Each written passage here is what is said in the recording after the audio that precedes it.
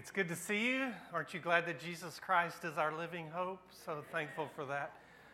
If you have your Bibles, turn to the 3rd chapter of Titus. We're going to finish Titus today. Next week, you'll be privileged to be able to hear David Norman Jr. preach, who just received his PhD not too long ago. He's going to be here in the pulpit next Sunday. I will be here. I'm not going anywhere.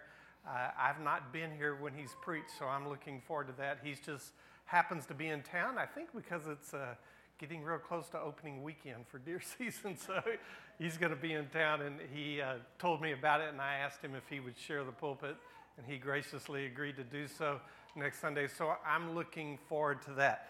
So this morning, as we look at Titus 3, let me kind of begin to share with you something that's going to show my age, but it's going to take you right to where you need to be to understand Titus 3. So if you're old enough and you remember watching cartoons when you were growing up, you'll remember a character named Dudley Do-Right. All the old people just laughed and shook their heads, and all the middle-aged younger people were going, "Who are you talking about?" Well, Dudley Do-Right, when cartoons were just cartoons on Saturday morning, and we didn't have all the fancy stuff like everybody has now. Dudley Do-Right was a Canadian mounted police, and he was the quintessential picture of what you thought a policeman, a mounted policeman, should look like. He wore a red jacket, had on the blue pants, had on the cool-looking hat, and had this blonde, wavy hair. And he always went around doing good things, because that's what he was. I mean, his name was Dudley Do-Right.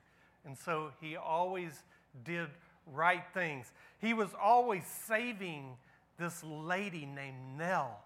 Nell was always in trouble, and the person who was persecuting her had the greatest name. Anybody remember the bad guy's name in Dudley Do-Right? Oh, who said that? You were exactly right. Snidely Whiplash. What a great name, isn't it? You would never want to name your kid Snidely, would you? I mean, gosh, why would you ever do that? Snidely Whiplash was the bad dude who was always grabbing Nell, tying her up, and putting her on the train track, waiting for the train to come. And Dudley Do-Right would come in and swoop in and save her just in the nick of time. Oh, man, I love that cartoon. It was a great cartoon. It really has something to do with what we're talking about this morning. If you're in Titus, the 3rd chapter, my Bible, I'm reading out of the ESV. It's a little bit different. I usually am I'm reading out of the Holman Christian Standard Bible this morning. I like the Holman Christian, they call it HCSB. But there's also a translation out called the ESV that I like a lot. And you know that I preach a lot out of the NIV. I performed a funeral service this past Wednesday morning for a very dear friend of mine's sister in Houston.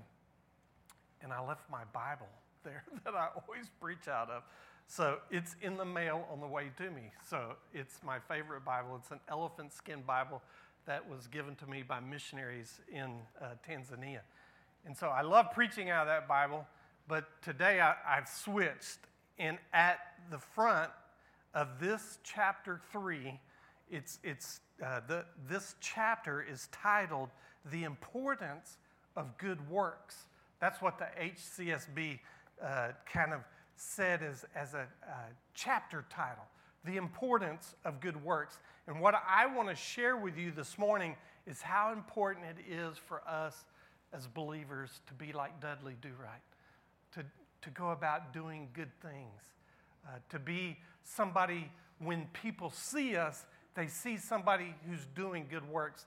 Now, you can get yourself in all kinds of trouble preaching about good works, because when you preach about good works, it's always going to reverberate that we're doing something to earn our salvation. And I will show you in this passage where Paul, when he writes this letter to Titus, explicitly says that you are not doing good works to earn your salvation. It has nothing to do with that. And you need to hear me say that. Even though we're going to talk about doing good works today, you need to hear me say that good works does not lead to your salvation. In fact, it's just the opposite. Because of His great grace and because of His great mercy and because of everything He did on the cross of Calvary, then you should want to do good works. It's the opposite. Not we do good works because we hope that Jesus might be merciful to us. Absolutely not. The truth is Jesus has already been merciful to you. He's already been graceful to you. He's already been gracious to you. And because of that, you should want to do good works. Now, let me back up just a little bit before we launch into chapter 3, and I share with you just a few things about doing good works. Let me launch into kind of where we have been in Titus.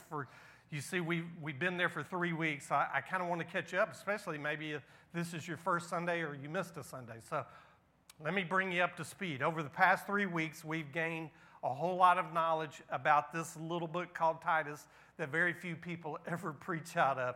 And what we've discovered is that Paul was trying to convey to Titus the importance of loving on the church in Crete that was struggling.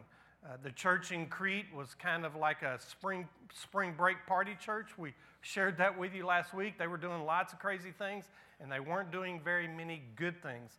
And so on a missionary journey, Paul dropped Titus off and said, here you go. This is yours to deal with. Now, Titus wasn't all that excited about it, but he said that he would do it, and he did. You see throughout these 3 chapters and in a couple other places that are mentioned in the New Testament that Titus was very involved in the church at Crete, and that Titus was very loving to them and helped them to change who they were. Now, what we also learned in the kind of the first 3 weeks is how important it is to make proper preparations to live a life on purpose. The whole understanding of these 4 weeks of sermons is that we have been called to live our lives on purpose. God has a very specific purpose for you, just like He has a very specific purpose for me, and we are supposed to be living out that purpose. We get messed up sometimes because we think we know what the purpose of our life is, and we want to live out our purpose for our life, whereas God says the purpose of your life may not be what you think, but it certainly is what I know and what I want it to be. Titus is a great understanding of that. I don't think within the realms of his thought process that Titus thought that he would enjoy or want to be a part of living in Crete and helping the church in Crete. It wasn't on his radar, and it wasn't something that I think he was overly excited to do. And yet, because Paul asked him, and because he felt the calling of God on his life, it's exactly what he did. He wasn't in the easiest of circumstances, and yet Paul convinced him that if he would become a leader and live his life on purpose, that he could help change the church at Crete. We talked about conditions that prepare us for success and how good leaders are people who are really good servants. You're going to see a great example of that later on, and you'll hear about this probably at least a couple of times today. But today is a chance for us as a church to all be good leaders and to be good servants. For today, we will serve our community, and we will serve the parents and the children of our community. We will dress up in funny costumes, and we will open the backs of our cars, and we will have cakewalks and bounce houses and all kinds of things as we celebrate Halloween this evening. Now, what's the purpose of doing that? Well, the purpose of doing that is because we can be a servant to our community. We can open up our area and let the community come to our area. Oh, I want your children to be here. Oh, I want you to be here. But I also want our community to be here because this is a chance for them to see us with our servant side put forward as we love on them and as we thank them and as we give them things. That's what we're called to do. That's what Titus was doing here at the church of Crete. He was loving on them, and he was saying, let me raise you up to be leaders in your church, so then you can be leaders in the community where God has placed you. Well, we saw that in chapter 2. Last week we talked about how Titus urged them to practice self-control and how difficult self-control is. Self-control is mentioned 5 different times in chapter 2, where Paul comes to writes this letter to Titus and says, you need to teach the church to be people of self-control. We all know how difficult it is sometimes to be people of self-control. It's very difficult for me even, and everybody has their own little things where it's tough for them to practice self-control. I don't know how long the Buc-ee's gas stations have been in existence. Not that long, because when I was growing up there, the only place I remember that we stopped every once in a while was Stuckey's. It wasn't Buc-ee's, it was Stuckey's. I don't know how many of you remember Stuckey's. It's funny, I asked my dad one time when we would travel, I said, why do we always stop at Stuckey's, Dad?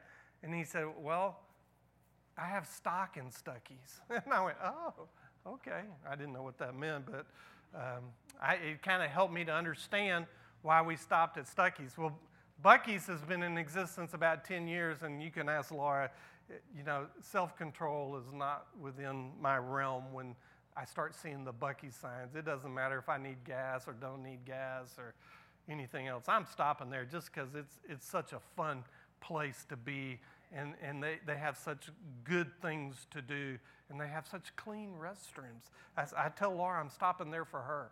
So, but that's what we're supposed to do.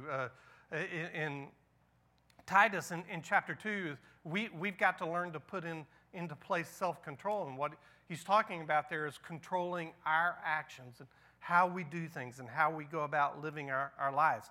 So this brings us to chapter 3, which is the conclusion of the letter that Paul's written to Titus. And Paul begins to wrap up with the understanding of, because of how good God is, how gracious he has been, how overwhelmingly kind he has been, even to the point of offering us eternal life and salvation. Because of that, Paul says to Titus, practice good works and teach the church to practice good works. Listen, it's mentioned 3 times. Remember what I told you last week about self-control being mentioned 5 times? When it's mentioned that many times in one chapter, that's what they're trying to hammer home. Well, in Titus chapter 3, Paul has written this letter, and he mentions 3 times, be about doing good works. In fact, I read to you what this version of the scripture, the Holman, says at the beginning of the chapter. It says the importance of good works. That's the headline of Titus chapter 3. So now you come to what, remember, if you were here at the very first week, I said, can anybody quote a verse out of Titus? That's really not, the most quotable book in the Bible, and probably none of you have a verse memorized out of Titus. But I want you to look at verse 7. Well, let's back up to verse 6. It says, the Spirit he poured out on us abundantly through Jesus Christ our Savior, so that having been justified by his grace, we may become heirs with the hope of eternal life. So here's Paul writing Titus, and he says, listen, because we've been justified by his grace, in other words, you have come to salvation by grace and grace alone. There's nothing else that's going to justify your eternity. In fact, he says, so that having been justified by his grace, then we may become heirs with the hope of eternal life. So what Paul is saying to Titus is because of his grace, and because that's what justifies you, then you have the opportunity to become heirs in eternal life. And you have the ability to inherit eternal life. Now look at what verse 8 says, and I'm getting kind of ahead of myself, but that's okay. Look at what verse 8 says. This saying is trustworthy. I want you to insist on these things so that those who have believed God might be careful to devote themselves to good works. These are good and profitable for anyone. That's kind of the anchor verse to me of all of Titus. If you were going to look at chapters 1, 2, and 3 and say, boy, I want to pick out the anchor verse, to me this is the anchor verse. Because Paul is talking about the trustworthiness, the grace of Christ, and what he did to justify us. And it has nothing to do with what we did and everything to do with what Christ did. Then he comes to this verse and he says, this is trustworthy. I love to say it like this. You can take that to the bank. What Jesus did for you on Calvary gives you the opportunity to be heirs of eternity. And you can take that to the bank. So good works is used in verse 1, verse 8, and verse 14. Over and over again, Paul is trying to help Titus to help the church at Crete understand the importance of good works. So let me read the whole chapter. It's only 14 verses, so don't panic. But let me read the whole chapter of Titus chapter 3 to you, and then let me share with you three things really briefly that I think will hammer home the importance of us being people who are about good works. So here we are, Titus chapter 3, verse 1. Remind them to be submissive to rulers and to authorities, to obey, to be ready for every good work. There's the first one. To slander no one, to avoid fighting, to be kind, always showing gentleness to all people. For we too were once foolish, disobedient, deceived, captives of various passions and pleasures, living in malice and envy, hateful, detesting one another. But when the goodness and love for man appeared from God our Savior, he saved us. Look at what it says. Not by works of righteousness that we had done, but according to his mercy, through the washing of regeneration and renewal by the Holy Spirit. This Spirit poured out on us abundantly through Jesus Christ our Savior, so that having been justified by his grace, we may become heirs with the hope of eternal life. Boy, this saying is trustworthy. You can take it to the bank. I want you to insist on these things so that those who have believed God might be careful to devote themselves to good works. 8, that's the second time. These are good and profitable for everyone, but avoid foolish debates, genealogies, quarrels, and disputes about the law, for they are unprofitable and worthless. Reject a divisive person after a first and second warning, knowing that such a person is perverted and sins, being self-condemned. When I send Artemas to you, or Tychicus, make every effort to come to me in Nicopolis, for I have decided to spend the winter there. Diligently help Zenas the lawyer and Apollos on their journey, so that they will lack nothing. And our people must also learn to devote themselves, third time, to good works for cases of urgent need, so that they will not be unfruitful. All those who are met with me greet you. Greet those who love us in the faith. Grace be with all of you. Man, it's really a beautiful chapter in the Scripture. It's one that really jumps out to me as Paul's heart for the people of Crete and for his brother Titus, how he wants them to put into practice in this congregation the love and good works. And what he does here is he kind of outlines what a church should be. In fact, if you look at verse 2, he's addressing to the church. Look at what he says. To slander no one, to avoid fighting, to be kind, always showing gentleness to all people. For we too were once. Okay, so let's look at that. For we too were once. So what Paul is writing to Titus here is saying, this is what you need to stop because you're the church, and this is what you used to do because you weren't the church. So what is being said here is that if you're in the church, you're not supposed to slander anyone. You're not supposed to be fighting. You're supposed to be kind, always showing gentleness to all people. But listen, before you were the church, you used to be foolish. You used to be disobedient. You used to be deceived. You were captives of various passions and pleasures, living in malice. You were envious, hateful, and you detested one another. Do you see that difference that's going on there? That's what's showing. What Paul is saying to Titus is, look, this is how you looked before you were the church, and this is how you are supposed to look now.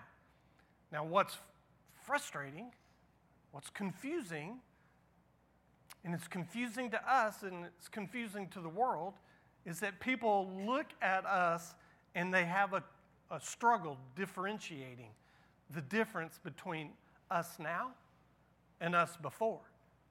Now, here's the good news. The good news is this has been a problem for 2,000 years. When Paul wrote this letter to Titus about the church at Crete, he was describing the church back then, and he could have easily used the same terminology to describe the church today.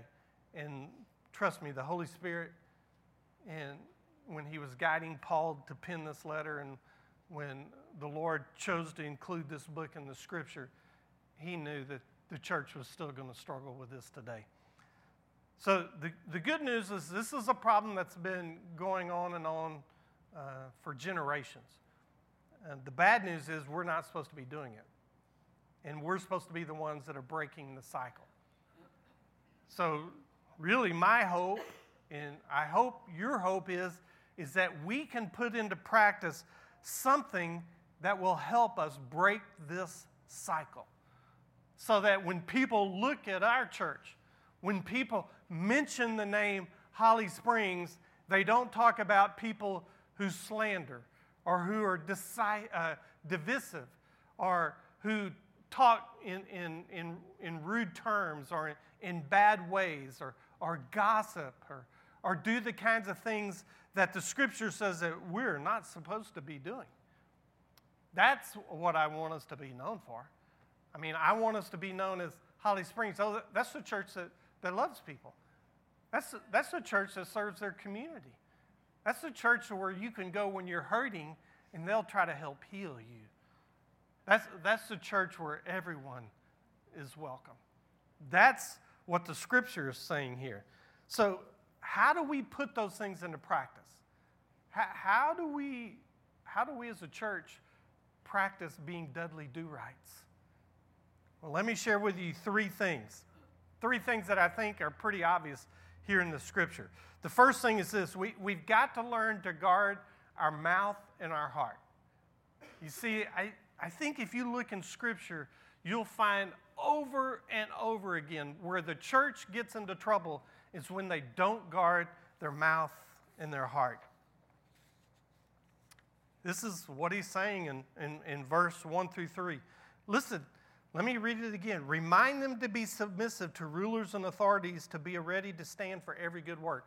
So the first thing that Paul says to Titus to teach the church is, hey, you're supposed to be submissive to those people who are over you.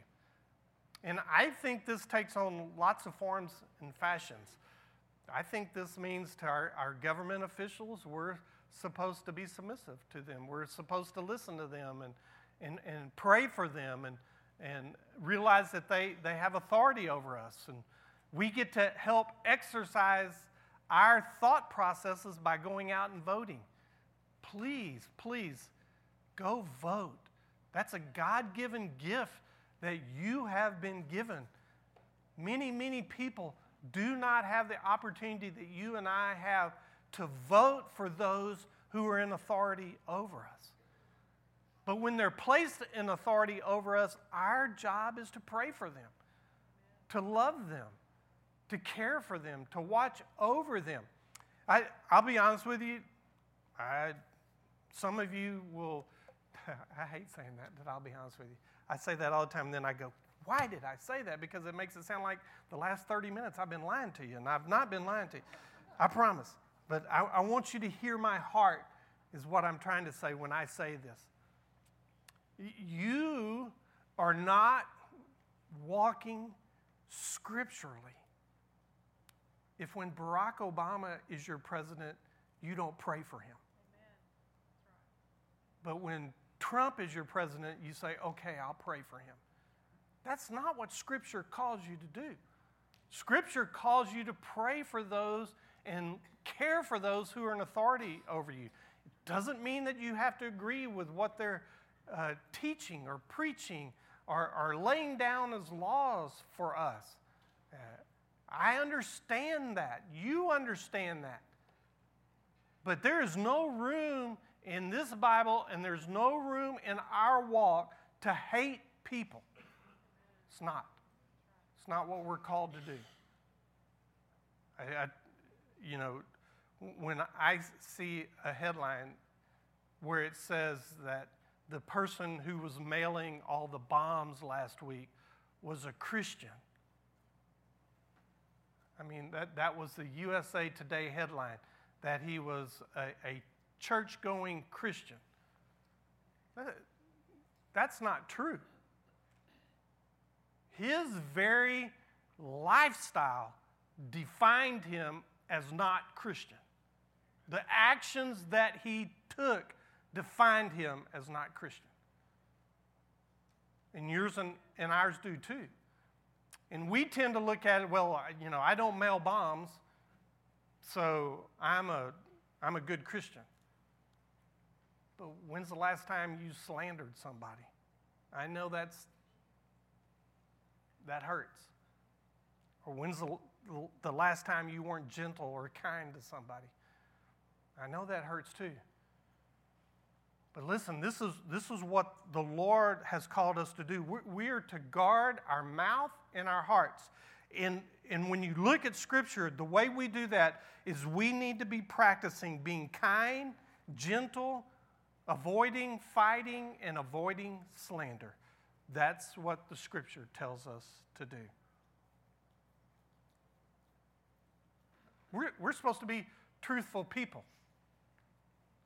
Laura and I were driving to Dallas Friday, and I don't know what she was studying or reading, but somehow we got on the subject of truthfulness. And she said, what happens when you tell a lie? And she turned to me like that, and I thought, oh my gosh, what have I said? I must have done something. I was trying to think of all the things I had said if I'd lied sometime lately, and I couldn't think of anything. I said, is this a trick question? Are you trying to mess with me? And she said, no. She said, I was just doing some studying, and I do this with children all the time. And she said, I just wanted to see what your answer was. And she said, so tell me what happens when you lie. And I was going to do this with you. I should do this with you. What happens when you lie? So think, you don't have to say this out loud. But what happens when you lie? Most of you probably said, well, you get in trouble, right? I mean, that's what I said. I turned to Laura and I said, well, you get in trouble when you lie. And she said, that's what every kid says.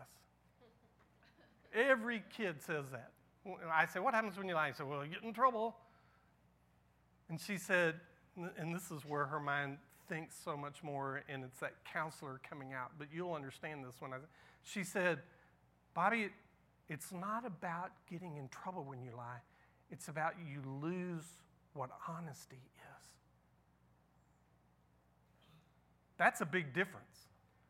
When you begin to lose what honesty is, when you just move, you remember your mom and dad telling you this? When you just move a little bit here, and then it takes you a little bit here. I can still remember my mom's distinctly telling me that once you start lying, it's hard to keep up with what the truth is. You understand that. Well, that's what Paul is saying here when he's writing Titus, when he's talking about be kind, be gentle, avoid fighting, avoid slander. If you do it once, it just makes it a little bit easier to do it the next time. If you do it the next time, it makes it a little bit easier to do it the next time. And before long, we're all standing out here in the halls and in the foyer of the church and everything else, and we're talking about everybody, talking about what we don't like about them, what the struggle is, what they said, what's mean, and we're doing it right here in the halls of the church. And Paul says, stop. Here's something that I want us to all be able to put into practice. Is that when somebody wants to say something about somebody else, the first thing that ought to come out of your mouth and out of your mind and out of your heart, guarding your heart and your mouth, is let's pray for them. Because it's pretty hard to be ugly about somebody you're praying for. I love where it says stand, or it doesn't say this in Scripture, but I believe what it's teaching us in Scripture here is to stand at the ready to do good things. We ought to be at the ready to do good things. So I was coming back from Dallas, and I was driving my sister's stuff. We're moving her here. And so I was in the truck by myself because Laura was with my sister, and they weren't with me. They still had some things to do. And at 3 o'clock on Friday afternoon, I turned to Laura and said, if I don't get out of here now, I'll be stuck in Dallas for like 5 hours. I've got to hook that trailer up, and I got to get going. And we were finished, but I didn't want to wait to do the last stuff, all the last little stuff. So I closed that trailer and hooked up, and Laura said, you go, you get out of here. And I did what most all of you do probably nowadays, especially not being, I'm familiar with Dallas, but not super familiar. And at 3 o'clock in the afternoon, I put up Google, and I put in my home address, and I said, get me home, Google. And so it took me, and I'll get this all wrong, but it took me, my sister lives in Louisville, which is north of Dallas, kind of in the middle, and it started taking me across President George Bush Turnpike, something way to the north. And I knew why it was doing that, because it didn't want to take me through downtown and all the traffic and all that kind of stuff. And so sure enough, man, I was cruising right along just the north of Dallas. I'd missed everything, and I'd kind of looked at the map, and I saw where it was going to bring me in about Forney. It was going to weave me around and bring me in about Forney, which I was really excited about because I knew that would still put Buc-ee's on the way home, and I would be able to stop at Buc-ee's. And so I was going, this is really cool. And really, the traffic wasn't bad at all, and I'd gotten all the way out there. And then it popped up with this thing that said, do you want to take this route? It'll be 7 minutes faster. And I went, well, yeah, 7 minutes is 7 minutes. So I clicked yes. And about 4 minutes later, I had exited the freeway, and I was driving in a neighborhood. And I with an 18-foot trailer behind my truck, and I'm driving in a neighborhood, and little kids are riding bikes, and I'm going, oh my gosh, and whatever lake that is, what lake is up northeast of Dallas? Anybody? Do what? No, it wasn't Red Oak. Ray Hubbard? That may have been it. I was on the edge of Ray Hubbard. I was driving by lake homes, and I was going, well, this is really pretty, but this is not where I want to be. I want to be on 80. And so finally, I drove all around, and it brought me out to 80, but it brought me out to the feeder road on 80. And Google said, turn left. And I'm thinking, I grew up in Houston where all the feeder roads are, one way. But I looked at this feeder road a long time before I pulled out, and it had a big yellow stripe going down the middle of it. So I knew it was a two-way feeder road. And I wanted to go that way, so it made sense to me to turn left, and I figured there'd be an underpass that I could come up under, get on the freeway, and go home. So I turned left. And as I turned left, I started driving down this little bitty road, heading toward the feeder, on the feeder, heading toward what I hope was underpass to get over. And there was a big sign that said, freeway ends in 1 mile. And I thought, it's okay, surely Google would not send me down this road where the freeway ends in 1 mile without there being an underpass at about 3/4 of a mile. So I just kept driving. And I was driving, and I looked, and all of a sudden, right in front of me was an 18-wheeler stopped, and another big truck stopped, and about 20 other cars stopped. All of them just backed up, and all of them were trying to figure out how to turn around. I got so mad because Google had misled me and taken me where I didn't want to go. And I told Laura later, it's crazy how many people follow Google, because there was literally 20 or 30 people down this road that were trying to beat the traffic. And I'm sure Google had said to them, turn left here and you'll be great. And so all of them whipped around and turned around. And you know who the only 3 people that were left on this little bitty feeder street? The 18-wheeler, the big truck, and me pulling a trailer. And there was literally no room to turn around. I wasn't sure what to do. Finally, I have a 4-wheel drive truck because it's cool to have a 4-wheel drive truck. And that's the only reason I've ever had one. I don't know that. But I thought, 14 years, I can push that button and it will go in 4-wheel drive. And I pushed it and went into 4-wheel drive, and I was literally able to go off into the wet grass and turn and back and turn and back and turn my trailer around. And this is exactly what I thought. I finally got it all turned around. And I was heading the right way, and everybody else, I guess, had kind of figured out not to come down this road anymore. There was nobody in front of me, and I thought, I can go. And I thought, what about that guy in the truck? What about those 2 guys, the big truck and the 18-wheel truck? And so as much as I wanted to go, I put my car in the park, and I got out and I started walking back to those guys. Do you know who was driving the 18-wheel truck and the big truck? It was the Mesquite High School band. And it was all their instruments in an 18-wheel truck and a big truck. And both these young guys that don't drive trucks very much had followed Google and gone down that way. And both of them were just about in tears. And I said, what are y'all going to do? And they said, we don't know. And I said, all right. I said, here's the plan. I'm going to go. I've got turnaround. I'm going to go, and I'm just going to make sure people don't come this way.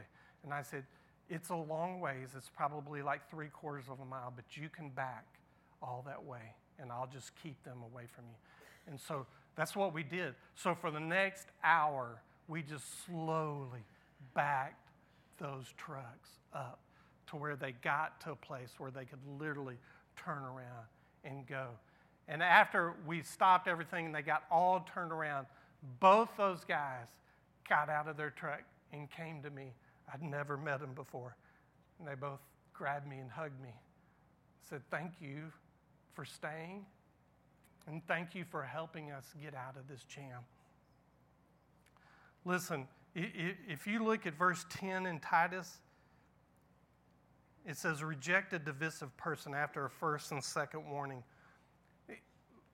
What the scripture is telling us here is those of us who are in church are not supposed to be divided people. We're supposed to be people who stand ready and willing to help people.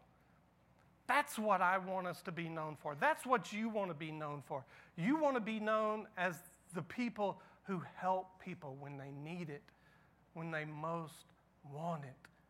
That's the kind of people that we want to be. Listen, yesterday when I helped those guys back those trucks out, I wasn't a hero. I wasn't anybody special at all. You know what? The only thing that I can attribute it to is God, through the power of the Holy Spirit, just prick my heart and say, you need to help those people. What would you do if you were in that situation? Well, I thought immediately, if I was in that situation, I'd want somebody to help me. That's what believers do. That's what we're supposed to do. Listen, not only are we supposed to guard our mouth and our heart, but we're supposed to give of our time and our money too. Boy, that goes over like a lead balloon when you're talking to the church. But listen, look at what it says in verse 12. It says, when I sent Artemas to you, or Tychicus, make every effort to come to me in Nicopolis, for I have decided to spend the winter there. So he's saying, hey, I'm going to send some people to you, then you can come see me. He's actually giving Titus a little bit of a break. He's saying, you deserve a break. You've worked really hard with the church at Creek. When I send these friends to come, you come and be with me for a while. And then he says, diligently help Zenas the lawyer and Apollos on their journey so that they will lack nothing. Listen, I wrote this down just because I thought it was funny. But Titus says to even help a lawyer. I mean, if we're going to help lawyers, then we just ought to help everybody. That's kind of the way I think about it. What he's saying here is these guys are going on missionary journeys. And he's saying to Titus, and he's saying to you and to me, when people do good things for the kingdom, our job is to help them. That's what it says. And he's not only talking about time, he's certainly talking about time. I think he's offering Titus a break of time here. Come, spend some time with me. But then he's also saying, help them financially. Like I said, this is not a popular phrase to make in church, to help people financially, but that's what we're called to do. We're called to help people financially. Whenever they're doing anything. This is the church's role in supporting missions. That's why when we prepare our budget for next year and we look at how God has blessed us this year, then we will look to say, how can we help people in missions? We want missions to be a big part of our budget because it's scriptural. Not just because it's fun, or not just because I love it. I get this every once in a while. Seriously. People come up to me and go, you're the pastor who loves missions. Whoa. Yeah? Isn't that, shouldn't every pastor love missions? I get so confused. I mean, it's like coming up to me and say, you're the guy that loves Laura, your wife. I want to go, well, yeah, I married her. That makes sense. I love Laura. Sure. Well, aren't we the church that loves missions? Aren't we the people who are called to do missions? That's our DNA. That's what makes us up. Listen, I don't want to be the church who loves smoke and fancy bands. And I love Jason, and I love our worship. Where are you, Jason? Sorry, I wasn't trying to nail you there. And Jason doesn't do smoke, so we're okay, all right? But as much as I want us to be a church of praise, because that's what the Scripture calls us to, and as much as I want to be a church who shares the gospel, because that's what the Scripture calls us to, I want to, the sidelight, it's not the stepchild. Missions is not the stepchild. It's part of who we are. So heck yeah, I'm going to bug you for the rest of my days to go somewhere with me and to be on mission with me. Clint is getting ready to head to the middle of Mexico because we have missionaries who are in the middle of Mexico, and we want to take people to help them. Tiffany's mom and dad. The Chandler's daughter is in China. We want to take people to China. We have missionaries that we support in Africa. You know about Jamaica and Ecuador already. Yeah, that's what we do. And today we'll do missions right here. We'll back up our cars and do missions. That's what we do. That's who we are. That's what the Scripture calls us to do. And we've got to do it two ways, folks. We've got to do it with our time, and we've got to do it with our money. That's how we do it. Third thing is, believe. Oh, I love this. If we're going to be people, who do good works, then we have to believe in the trustworthy saying of God's word. Okay? Trustworthy. Worthy of trust. Listen, we are justified by His grace. I already shared that with you. Just going to hammer it home again. We're justified by His grace, not our works. But that's a trustworthy saying. That's what Paul says to Titus. You can go to the bank on the fact that what Jesus did for you on the cross of Calvary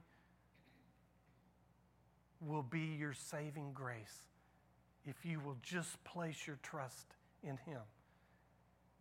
The Scripture says that if you confess with your mouth and believe in your heart that Jesus Christ was raised from the dead, then you will be saved. That's trustworthy.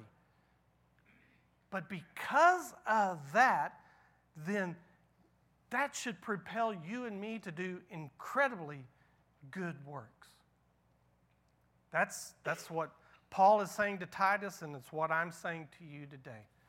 How can we be people of good works?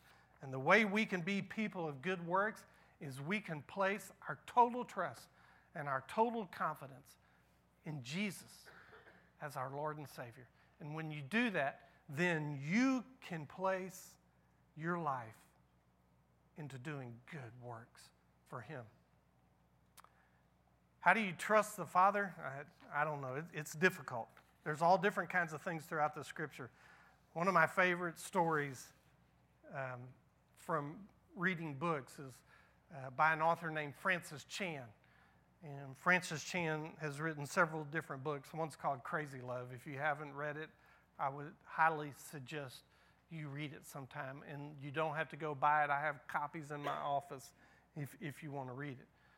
But Francis Chan tells a story one day of he and his wife being out in their front yard. And when they were in their front yard, they had they had a 2-story home. And they had a little, I think he was a little 6 or 7-year-old boy who had opened the window on the second floor and gotten out on the roof. And he'd come to the edge of the roof and yelled at his mom and dad who were standing in front. Francis Chan and his wife were standing in front. Didn't know their little boy had gotten out on the roof. And when he yelled, they looked up and they saw their little 6 or 7-year-old boy. He was standing on the roof. And he yelled down to his dad. He said, "Catch me." And his mom said, "You get yourself back in that window right now and get off that roof." And his dad said, "Jump." And he was confused. And Francis Chan said he turned to his wife and said, "Look, this will be one of the greatest lessons he's learned in his young life if he jumps and I catch him." And his wife said, "You better catch him." Francis Chan said, "I'll catch him." So he turned back up to his little boy and he said, "Jump." And his little boy jumped and he came flying through the air.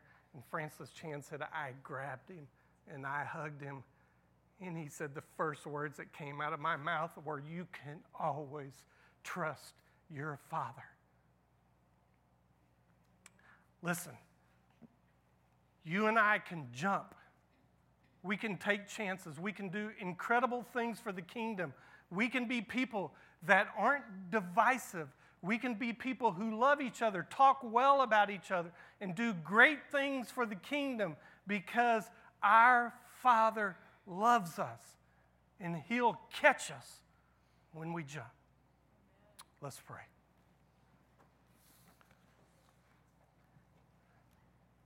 Heavenly Father, we come to you just incredibly grateful for your saving grace and mercy in our lives. And God, we remind ourselves again of the gospel truth that we did nothing to earn our salvation. But God, we also are reminded that because of your great grace and mercy in our lives, you command us to do good works. And so, Father, we want to be a people that are going about doing good works for the kingdom. God, help us to guard our hearts and our mouths. Help us, Father, to live a life worthy of the trust that you gave us. God, as we enter into a time where we just reflect on what you've taught us today, either through the music or through the worship or through the giving of our tithes and offerings or through the word being open and the Holy Spirit speaking, God, we ask that you would help us to be people who are in tune with what you want us to do with our lives. Father, we thank you for your great trustworthiness. And we pray all these things in the most powerful name, Jesus. Amen and amen.